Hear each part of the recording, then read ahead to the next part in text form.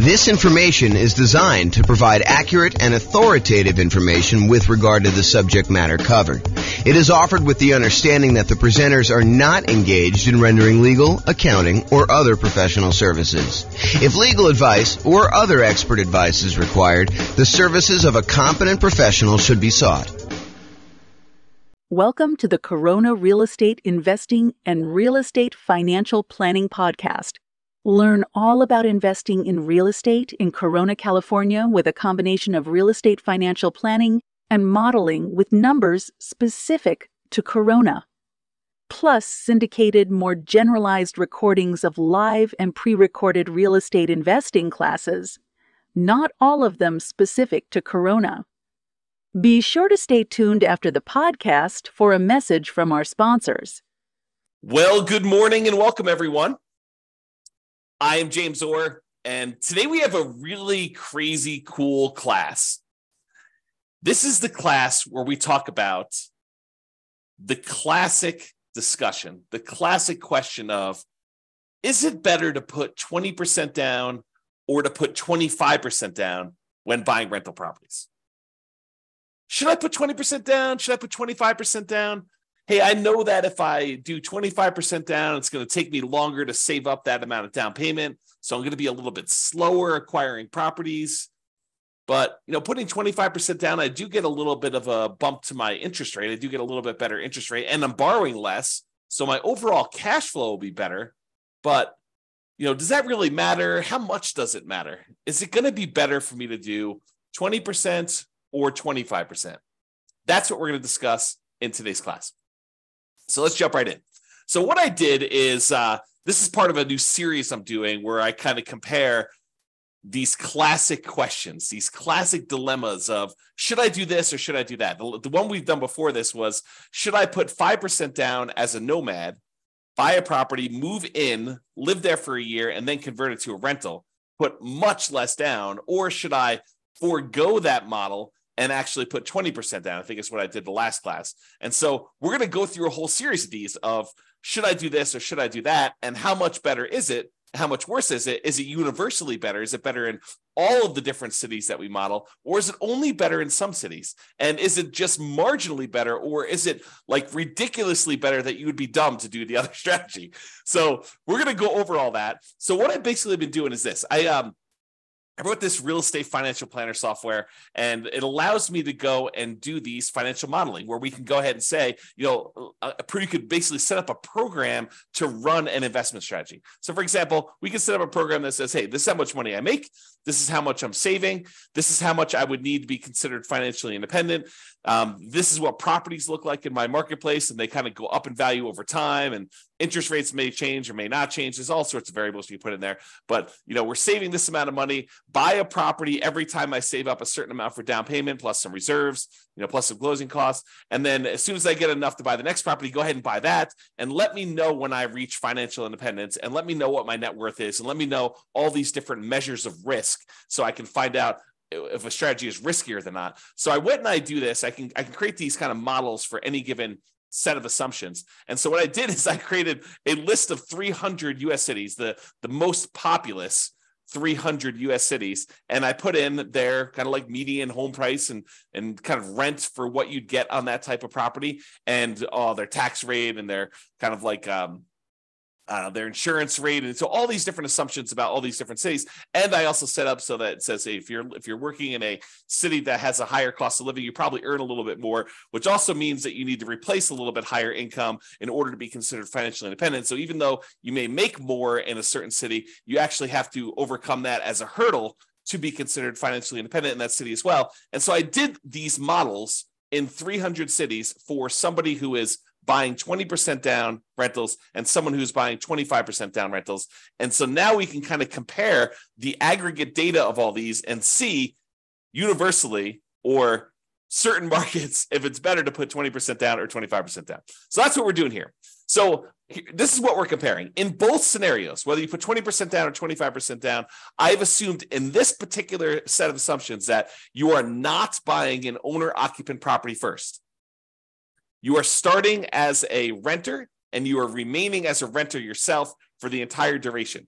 There is a class coming where I go and I show you what happens if you buy an owner-occupant property first, because there are some super interesting things that happen when you do buy an owner-occupant property first. For example, you eventually pay off that property, and the kind of thresholds you need in order to be considered financially independent drops, because you no longer need to have that much money in order to support a mortgage on the property you're living in. So how much you need in order to be considered financially independent could go down. You know, if you needed $10,000 a month to be financially independent to support a $2,000 a month mortgage or $3,000 a month mortgage, and if that mortgage gets paid off and you no longer have the principal and interest part of that payment, you may have taxes and insurance and all that other stuff, but the principal and interest part of it drops by $2,000. Well, you don't need $10,000 a month to be living on anymore. You really only need like $8,000 or $7,000, depending if it was a $2,000 a month mortgage or a $3,000 a month mortgage. And so it becomes interesting because at some point, when you buy a house to live in, if it gets paid off, that your actual kind of like target in order to be financially independent drops. But we're not talking about that today. Little kind of teaser for another class. In this class, we are talking about analyzing whether you put 20% down or 25% down, and you are remaining a renter the entire time. So your rent just keeps going up with inflation, just like the rents on the properties you're buying as an investor, okay? And then you're remaining this renter the whole time, but you buy rental property when you've saved enough for your down payment, plus your closing costs, plus 6 months of reserves for your personal expenses, and 6 months of reserves on all of the properties that you own up to that point, including the one you're buying. And additionally, you need to qualify for that loan based on a 45% debt to income ratio. So if you're buying properties that have negative cash flow, then that could hurt you moving forward of trying to qualify for the next property.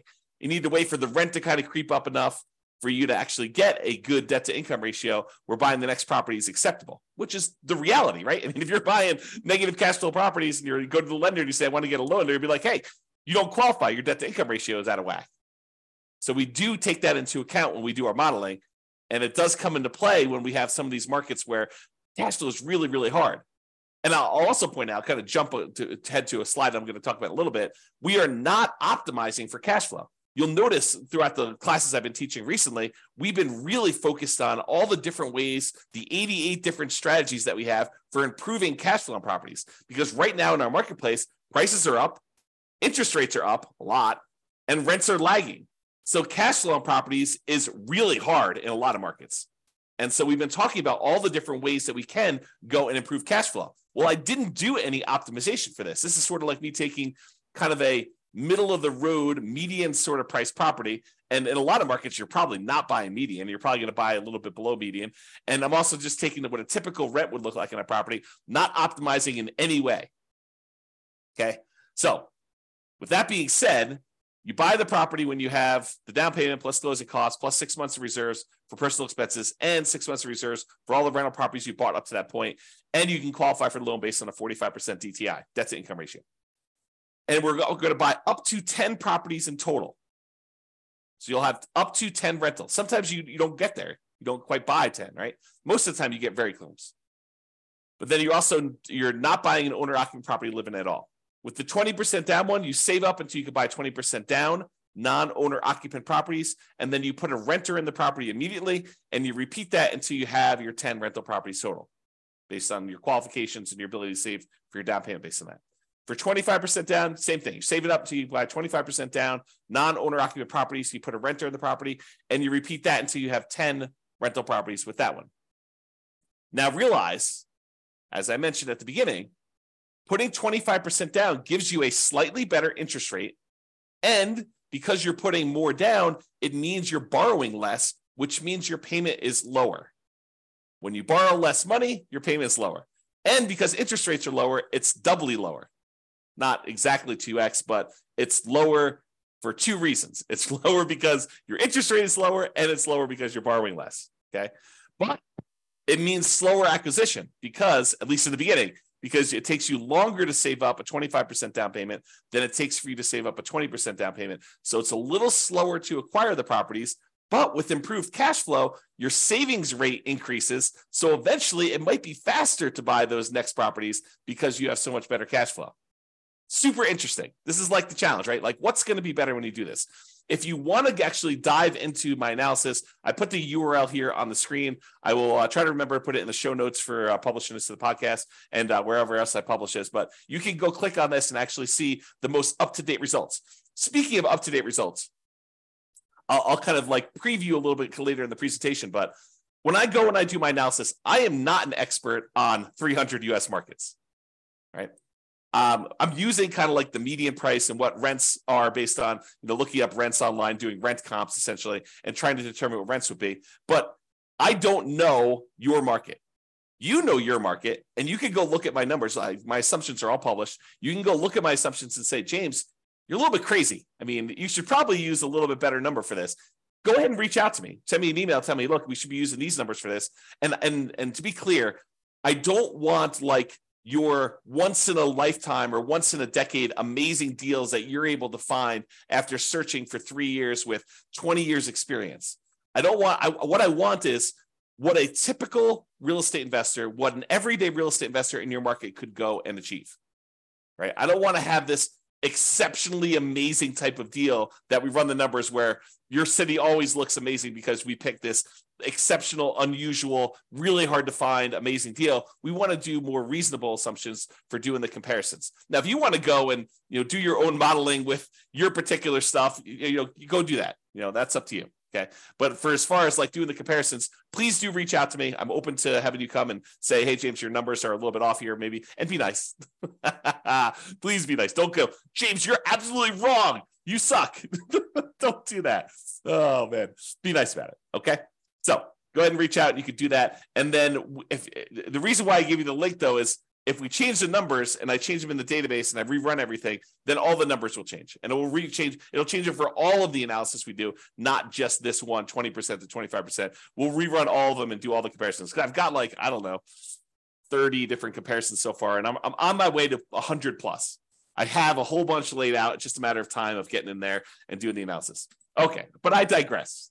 Okay, here we go. So how do we determine if somebody is financially independent? When we're doing this modeling, how do you say, hey, this person achieved financial independence at this month? Well, financial independence is really made up of 5 income sources, and the 5 income sources need to surpass whatever their target monthly income in retirement is, which I've set to be whatever they were making from their job. So I said, look, if you get to make a little bit more because your market's a little bit more expensive, that just means that we need to replace that little bit more amount in order for you to be considered financially independent in your marketplace. So here are the 5 different sources of income that count as to whether somebody is financially independent. Number 1 is net positive cash flow from rental properties.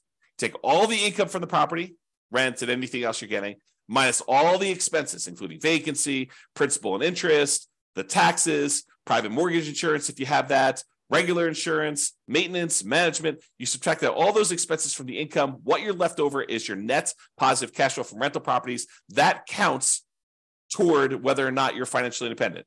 If you have enough rental property income net after all these expenses on your properties, if that is net positive over what you were making from your job, you're considered financially independent. We have you stop working and you just continue living based on that. Okay, that's how we do in the modeling.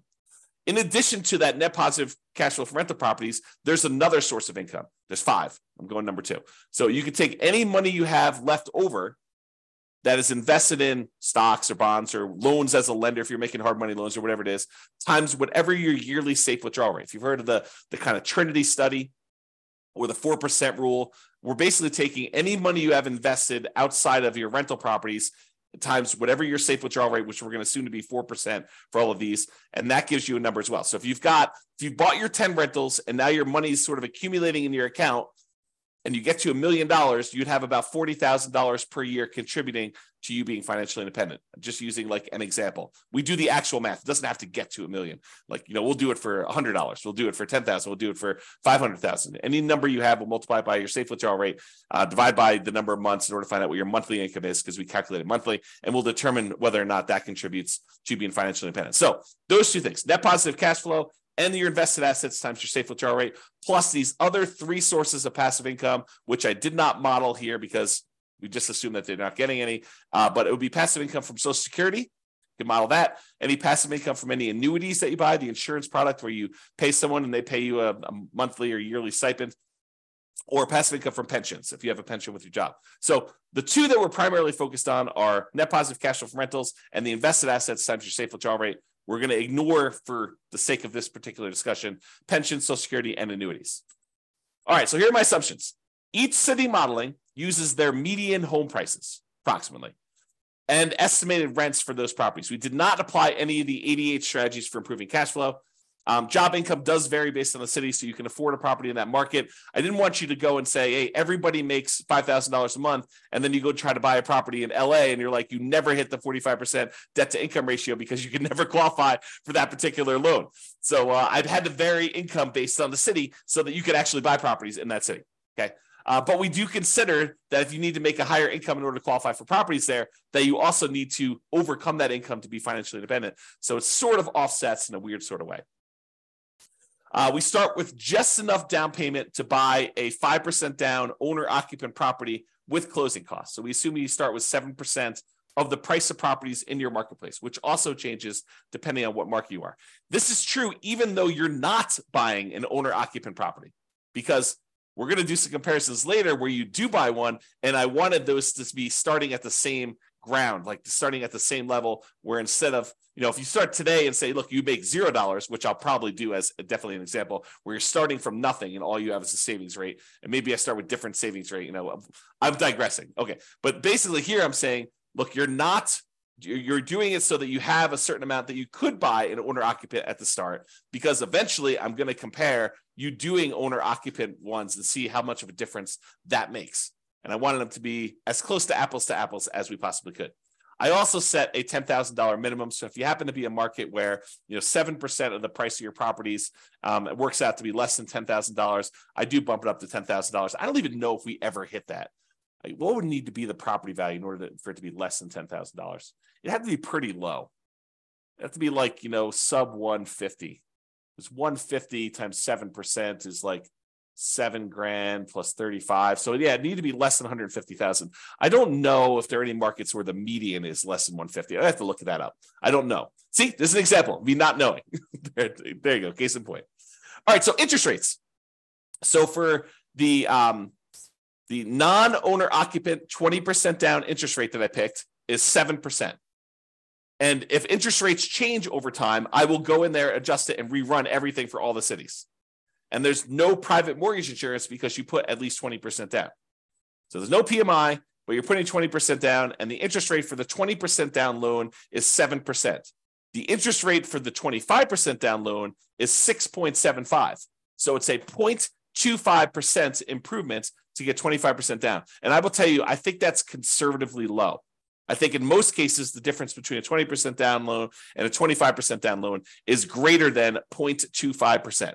It's greater than a quarter point of interest rate. Okay. But that's what I did. I didn't want to give 25% down too much of an advantage, although maybe I should have. Maybe I should have done what reality was, but there you go. And I used to just model this out for 60 years. Because 60 years, even if you're 40 years old, that gets you to 100. If you're 20 years old, that gets you to when you're 80. But because some of these took more than 60 years to find out when they became financially independent, I just decided to extend everything to be 100 years. And I realized, James, I'm 50 years old. If someone listening, I'm 50 years old. There's no way I'm going to live to be 100 years old. So this running this 150 years, running to be when I be 150 doesn't make any sense. I get it. Even if you're 20 years old, running it for 100 years probably doesn't make sense for a lot of you. But I did it for 100 years just so you could see and so you can get a feel. For a lot of my measurements, I'm picking 40 years in the future as an arbitrary point. You can see all of my assumptions in detail. Just go to realestatefinancialplanner.com/model, MODEL, and you'll be able to see all the different modeling I'm doing and go to a specific city and see the drill down into the assumptions for your city and what you're doing and all the different variations I've done. That's all up there, at least for now. I may change it in the future, but as of right now, it's all open and available to everybody. All right, let's jump into financial independence. So when do they get to the point where all their passive income from the net rent, the net rental income, and also the invested assets times safe withdrawal rate, when does that exceed the amount that they were earning from their job? Well, if you put 20% down in 52 of the 305 cities, you achieve financial independence faster with 20% down. So about 1/6 of all the cities I ran, it was faster for you to put 20% down. However, in about 2/3 of the cities, 194 cities out of 305, it was faster for you to be financially independent if you put 25% down. Wait, what? So putting 25% down was actually faster in 2/3 of all the cities we tested than putting 20% down. And in 59 cities, it didn't matter. Didn't make a difference whether you put 20% down or 25% down. In fact, there were 25 cities where you never achieved financial independence, regardless of whether you put 20% down or 25% down in 100 years. Now, you may have a pretty significant net worth at that point, but your income from your real estate and the income coming from that safe withdrawal rate of any other invested assets never exceeded the job income that you had. But you could just go ahead and say, look, I'm going to stop working. I've got $3 million or $5 million or $10 million, whatever it is that you have there, and I'm just going to start depleting that. So you'll end up kind of losing your balance over time in some of those cases. Some of the cases you actually don't, you'd like run out of money. We'll show you those. Okay. So the key here is 194 cities, 2/3 of the time, it was better for you from a speed to financial independence perspective for you to put 25% down. So that's a win in most cases for 25% down. However, what's interesting is it's not universally true. So when you get in arguments with someone online, an online forum about it's always better to put 25% down, it is not. Or if you get in an argument with them, hey, it's always better to put 20% down. No, it is not always better. Sometimes it's better, sometimes it's not. And you got to go look at your city to find out what the deal is there. Okay?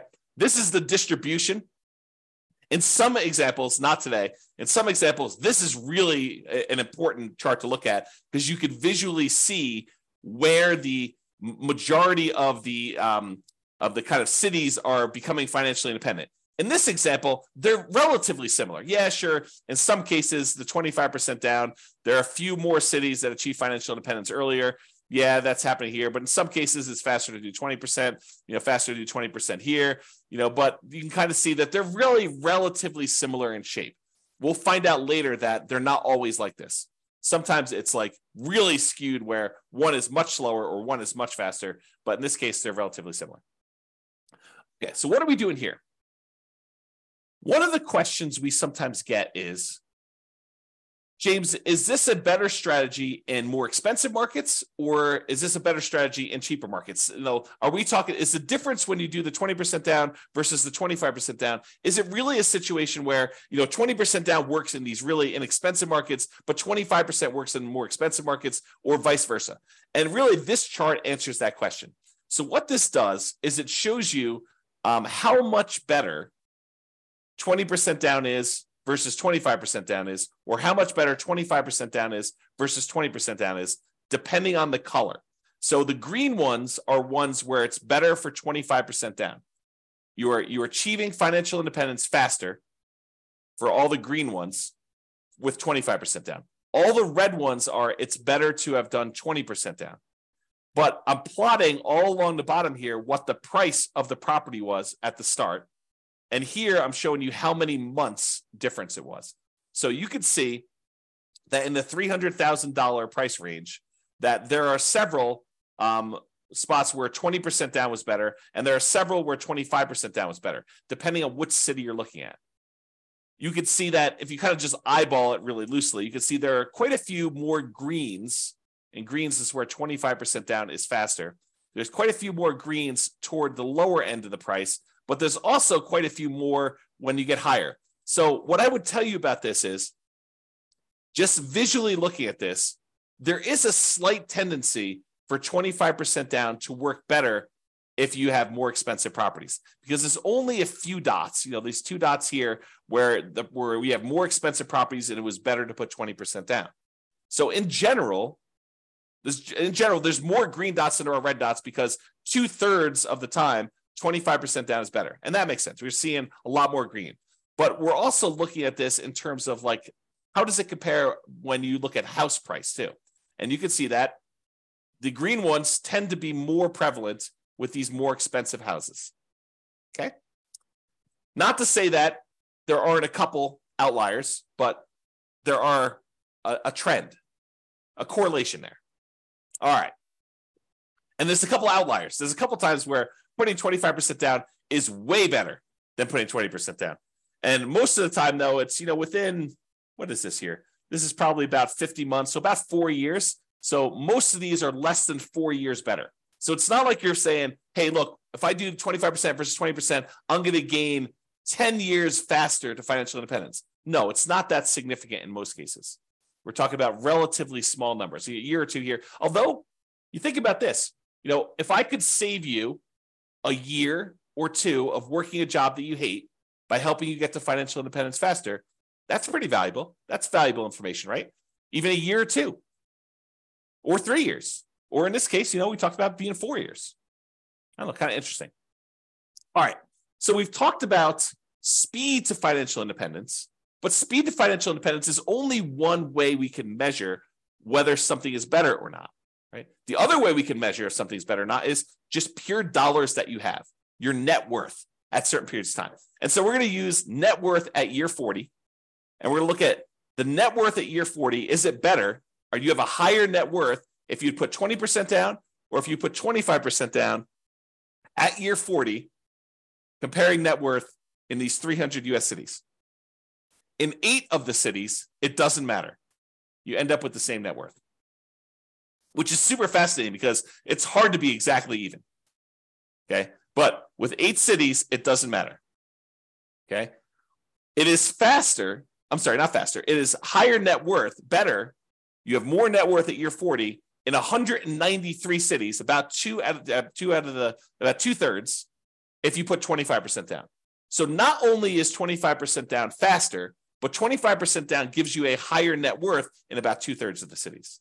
And about 1/3 of the cities, 104 cities, it is actually a higher net worth to do that, which is crazy. So depending on what city you're in, it's better to put 20% down versus 25% down. Okay? It really depends on what city you're in. So it's not universally true that one is better than the other. But if you had to generalize, typically it's a little bit better to put 25% down. From both a speed perspective, where it's also about 2/3 faster, 2/3 of the cities are faster, and also from a net worth perspective, about 2/3 of the city have a higher net worth at month 40. Okay. All right. Same thing we did before. We talked about the difference in speed. Now we're doing the difference in net worth graphed against how high the property prices are. So are the more expensive properties performing better in terms of net worth than the less expensive properties? And so in this case, the red is 25% down is better. So in this case, the reds are appearing more frequently at the higher end prices. And so it is slightly better to put 25% down on these higher priced properties than it is to put 20% down in terms of net worth. Okay. Now down here, I wouldn't say one is better than the other because there's a bunch of each, but up here, it looks like there's only reds, which is, it's better from a net worth perspective to have 25% down as you get more expensive in your properties. And that sort of makes sense, right? A lot of the more expensive properties, they tend to have not as good cash flow. They're very expensive and the rents are a little bit lower.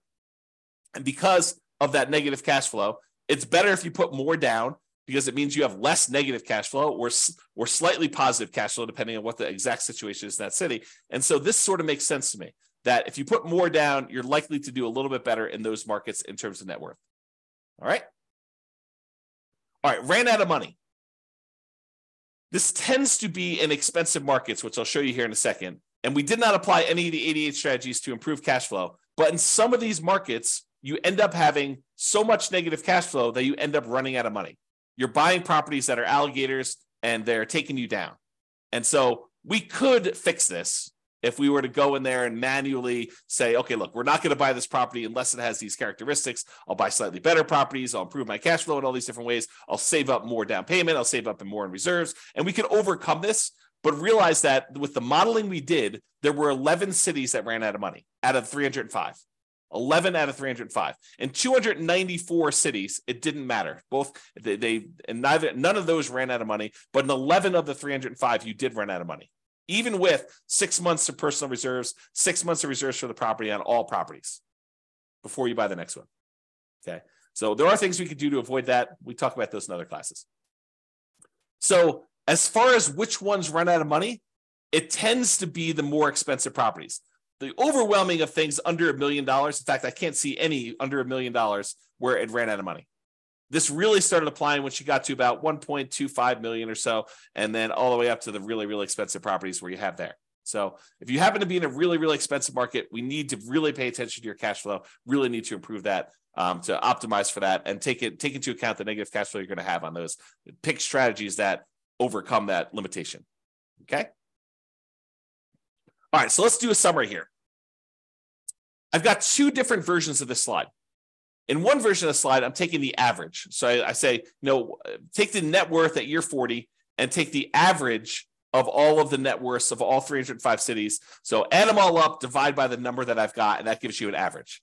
But in other ones, another slide, I'm doing the median. So I'm taking all the net worths, I'm stacking them from lowest to highest, and I'm looking for the middle-most net worth. That's what median is. Okay, versus average, where you add up all of them and then you divide by the number that you've got, and you've got an average. So I'm going to first start with median, and then I'll go to the averages, and we'll do the median a little slower, and averages we'll kind of summarize very quickly. All right, so median. At 40 years, the median net worth, when you put 25% down, is about $7.3 million. Of all the cities, that's the middlemost number. But if you put only 20% down, the median net worth is only about $6.9 million and change. So it's a difference of about $330,000, or a difference of about 4.7%. Now, honestly, that's not that big of a difference to me. A 5% difference, yeah, there is a difference, but we're talking about, a $330,000 difference on a $7 million net worth. Not super significant to me. So while 25% is better, it's not like crazy 2 times better or anything like that, right? It's marginally better if you think about it. And as an aside, we're talking about the net worth 40 years in the future. So the rule of thumb is, if you look at net worth 40 years in the future, we're really about a third of that in today's dollars. So a $7 million net worth is probably in that $2.3 million net worth today. That's what it would be worth in today's dollars. That's the rule of thumb. It's about 1/3. Okay, so net worth, a little bit better. Of the ones that ran out of money, the overwhelming majority of ones didn't run out of money. And so that's basically the same for median. No difference there. Each of them bought 10 properties on median. So the middlemost one bought 10 properties. So there's no real change there. And as far as how long it took them to be financially independent, the minimum target monthly income and retirement achieved month, the MTMIR, that's what MTMIR stands for. When we achieve that, it's a little bit faster for the 25%. It's 2 years faster when you look at the median. So what's 2 years of your life working a job that you don't want to work worth to you? Well, it's 2 years faster to put 25% down, which is about 4.1% faster. Again, not a huge difference from a percentage perspective, but if you don't have to work a job you hate for 2 years, that could be great. Now, if you love your job, maybe it's not a big deal, right? If you're like, hey, I love what I do, I would do it even if I didn't get paid, awesome. But if you don't like your job, 2 years can seem like a very long time. So there you go. All right, so those are kind of like the metrics that we've got. So really, 25% down is slightly better. It was 4%, 4.7% better in terms of net worth, and 4% better in terms of faster speed to retirement, to being financially independent. But let's look at risk. Okay, so there's, I don't know, however many there are. There's 6 different measures of risk that we've got on here. One is rent resiliency. How far rents can drop before you would have negative cash flow. And if you're putting more down, you would think that that would make you less risky because your monthly payment is lower. So your rents could drop more before you'd actually have negative cash flow. So by putting 25% down, it should be less risky. And it is. It's about 10% 9.7% less risky over the entire 100-year period. This is not a snapshot in time. This measures risk over the entire period that you ran it. Okay. And there are other scenarios, not necessarily today, but there are other scenarios where the risk actually shifts. So it could be really, really risky early on and much less risky later on, or vice versa. It could be really, really low risk early on and much, much riskier later, or it could be sort of an even distribution of risk, which is pretty rare. We usually have spikes in there whenever you kind of increase certain things, but each risk curve is different. And it's interesting to summarize them, but it's more important sometimes to actually drill down and see what's going on an individual city basis. Okay, so we talked about rent resiliency, how far rents can drop before you'd have negative cash flow. What about price resiliency? How far prices can decline before you have negative equity? In other words, how much equity cushion do you have in your properties? And if you put more down, if you put 25% down, you would expect it to be less risky, which is true. So we have a 70% price resiliency on average for the 25% down versus 68 for the 20% down, or about a 2.9% difference. Again, that's not that big of a difference to me. That's almost the same, right? But 25% down is slightly less risky. What about debt to income? You know what? Your lender calculates a debt to income calculation to figure out what your debt to income ratio is before they give you a loan to buy a property. Well, we measure this every single month on all the properties that you currently own so that we can see what your debt to income ratio is on a 100-year term. And it turns out your debt to income ratio is better. It's lower for putting 25% down. You put more down, you have lower monthly payments for the amount of money you've got coming in, which is pretty much the same as you're buying the same properties. So your lower debt to income ratio means it's less risky for you to put 25% down. It's about 15% better for you to put 25% down. That's starting to become significant for me. That's an improvement. It's less risky from a debt to income perspective to put 25% down. What about if we took your debt load, how much debt you had in total, add up all the mortgages you have in this case, and we divide that through by what your total net worth is? We wanted to find out what the ratio of all the debt you're carrying is to your net worth. If I told you I have $5 million in debt, does that scare you? $5 million in debt. I owe $5 million. Does that scare you? Well, if I make, $50,000 a year and I have $5 million in debt, that probably would scare a lot of people. If I make $5 million a year and I have $5 million in debt, that probably would scare you less. If I make $100 million a year and I have $5 million in debt, that probably wouldn't scare you as much. Similarly, if I tell you I have $5 million in debt and my net worth is zero because I have no other assets, that might scare you. If I tell you I have $5 million in debt and I have a $5 million net worth, really, that's much lower. That's much more conservative. What if I told you I had a $100 million net worth and I have $5 million in debt? You'd be like, that's fine. You could go ahead and take some of your assets and pay that off really easily. And so we want to look at your debt compared to what your net worth is to see what that ratio is. When you put 25% down, that ratio is improved. It's better. And so it's lower. You have a 32% debt to net worth ratio, which is about 8.6 better than the 35% you have when you put 20% down. So it's less risky, put 25% down. What about your debt to your liquid net worth, or what we call debt to account balance? Sure, your net worth consists of the equity you have in your properties, plus any money you have invested somewhere in stocks or bonds or savings or whatever it is there. But what if we say, let's ignore equity, because equity is really hard to get at sometimes. So let's just look at what your debt is compared to your liquid net worth, how liquid you are compared to that debt. Well, we can measure that, debt to account balance, and it turns out that oddly enough, 20% down is slightly better there. 20% down is slightly less risky, and it's about 12% better. That's interesting, right? And then how many months of reserves do we have on average? Ideally, we want to have at least 6 months of reserves, but wouldn't it be better to say I have 12 months of reserves somewhere? Wouldn't it be better to say I have 24 months, I have 2 years worth of reserves, where I have enough reserves where if I didn't get rent for 2 years, I would be fine? Sure. I think that's more conservative. Well, the average number of months of reserves in these models is 676, which tends to be skewed by the really, really high numbers you have much later on in the modeling. And early on, you barely have that 6 months because that's the criteria for buying properties for a lot of cities. Okay. But it's about 8.7% better putting 25% down when we look at that measure of risk. So to summarize, all the green areas here are ones where 25% down is better. So it's better in net worth. It's better in faster speed to financial independence. It's better in at least 5 of the 6 measures of risk. And with some of these, they're relatively small differences. And some of these, they're starting to become a little bit more significant in terms of what percentage difference they are between putting 20% down.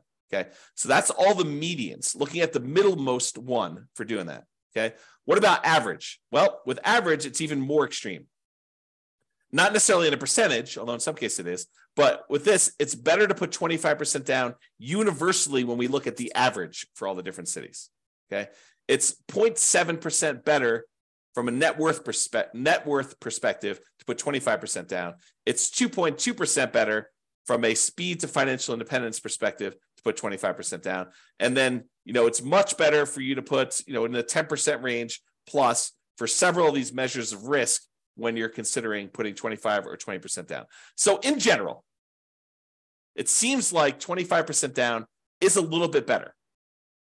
Not like all better, and it really matters which city you're in, honestly. Okay. Now remember, I've said this a couple times, you could apply the 88 strategies we have to improve cash flow to improve on these numbers. These are sort of like middle of the road numbers. We're basically using the median price property in the market and the rent we might be able to get on that property in that market. You could choose a better property and you probably would do better. And I do model some of these improvements. Like there are examples where I model and say, what if you could buy a property and get a 5% better price, or 10% better rents, or 10% better price, or you get slightly better interest rates, or you buy down the interest rate. Like I'll do all these different models and I'll compare them so that you can see what impact that has. Okay. Now, again, this is my call to action for you. If you're an expert at your local market, I am not an expert at your local market. And if you want to help me improve my numbers for the local market, reach out via email and I can update the numbers in our database to rerun all the scenarios to your market. And we can improve this so that everybody gets the benefit of being able to see how this compares. Now, I'm not trying to show best case that only a small number of real estate investors could expect to achieve. I really want to use numbers that any real estate investor in your market could expect to achieve. Okay. All right. Now, something interesting that comes up to some people here, and kudos for you, a little plus for you if this applied to you. So you're realizing that, look, we're buying these non-owner occupant properties. We're not moving into these properties, right? So we're buying investment properties. What if you live in a market where your market conditions suck? The economics of you buying rental properties in your market are just not ideal. Could you go and say, I live in blank city, but I will go invest in another city where the economics are much better? Sure, you totally could do that. And there's no local market limitation because we're not even buying an owner-occupant property in this particular case. But you could go say, hey, I'm going to live in X city and buy in Y city. And I did not model it that way. So you could do a lot better than what I'm showing if you just picked a different city that had better economics. All right. So that's it. In our current market conditions, our current price, current interest rates, or current rents, as of March 22nd, 2023, that's when I'm recording this. So if you're wondering, like, where was this? When was this that was happening? In 300 plus US markets using less than ideal median price rent properties, putting 25% down is better in terms of net worth and speed to financial independence in general. But there are exceptions. The market does matter. In some markets, 20% down is faster, more profitable, and arguably better, which is why it's so hard to have this conversation. Generally, though, putting 25% down is less risky. There are probably exceptions to that too, though. It's best if you look closer at your specific market and apply as many of the 88 cash flow improving strategies as practically possible to improve on your implementation. And if you go to the realestateFinancialPlanner.com/model, you'll be able to go ahead and see your city and the comparisons for your city and all that stuff. All right. That's all I got. This has been James Orr. I hope you enjoyed this. Hope you enjoy these kind of like the theme of kind of comparing these, because I'm going to do more of them, unless you tell me I hate them. But I'm going to do more of them because I find it fascinating to see, hey, should I prepay PMI, or should I not pay PMI, or should I hire a property manager? What's the impact of hiring a property manager? If I'm going to put 25% down, What is it? What's the difference in speed if I hire a property manager versus not hiring a property manager? Or what is the difference in speed if I decide to pay off my properties early? If I take extra cash flow and I use it to pay off that, what happens if I take my money and I save it up until I can pay off a property in full? Is that faster? Should I buy 10 properties, wait till I get to the point where all of the equity in those can pay off 4 of the 10, and I sell off 6 of them to pay off the 4? Is that faster? So I'll do all of these comparisons and I'll show you which one's better, by how much, and how that changes risk characteristics too. But as you can see, it takes a little while to go through the details of each one. So there's going to be about one a week is my plan as of right now, subject to change. That's all I got for you. Hope you enjoyed it.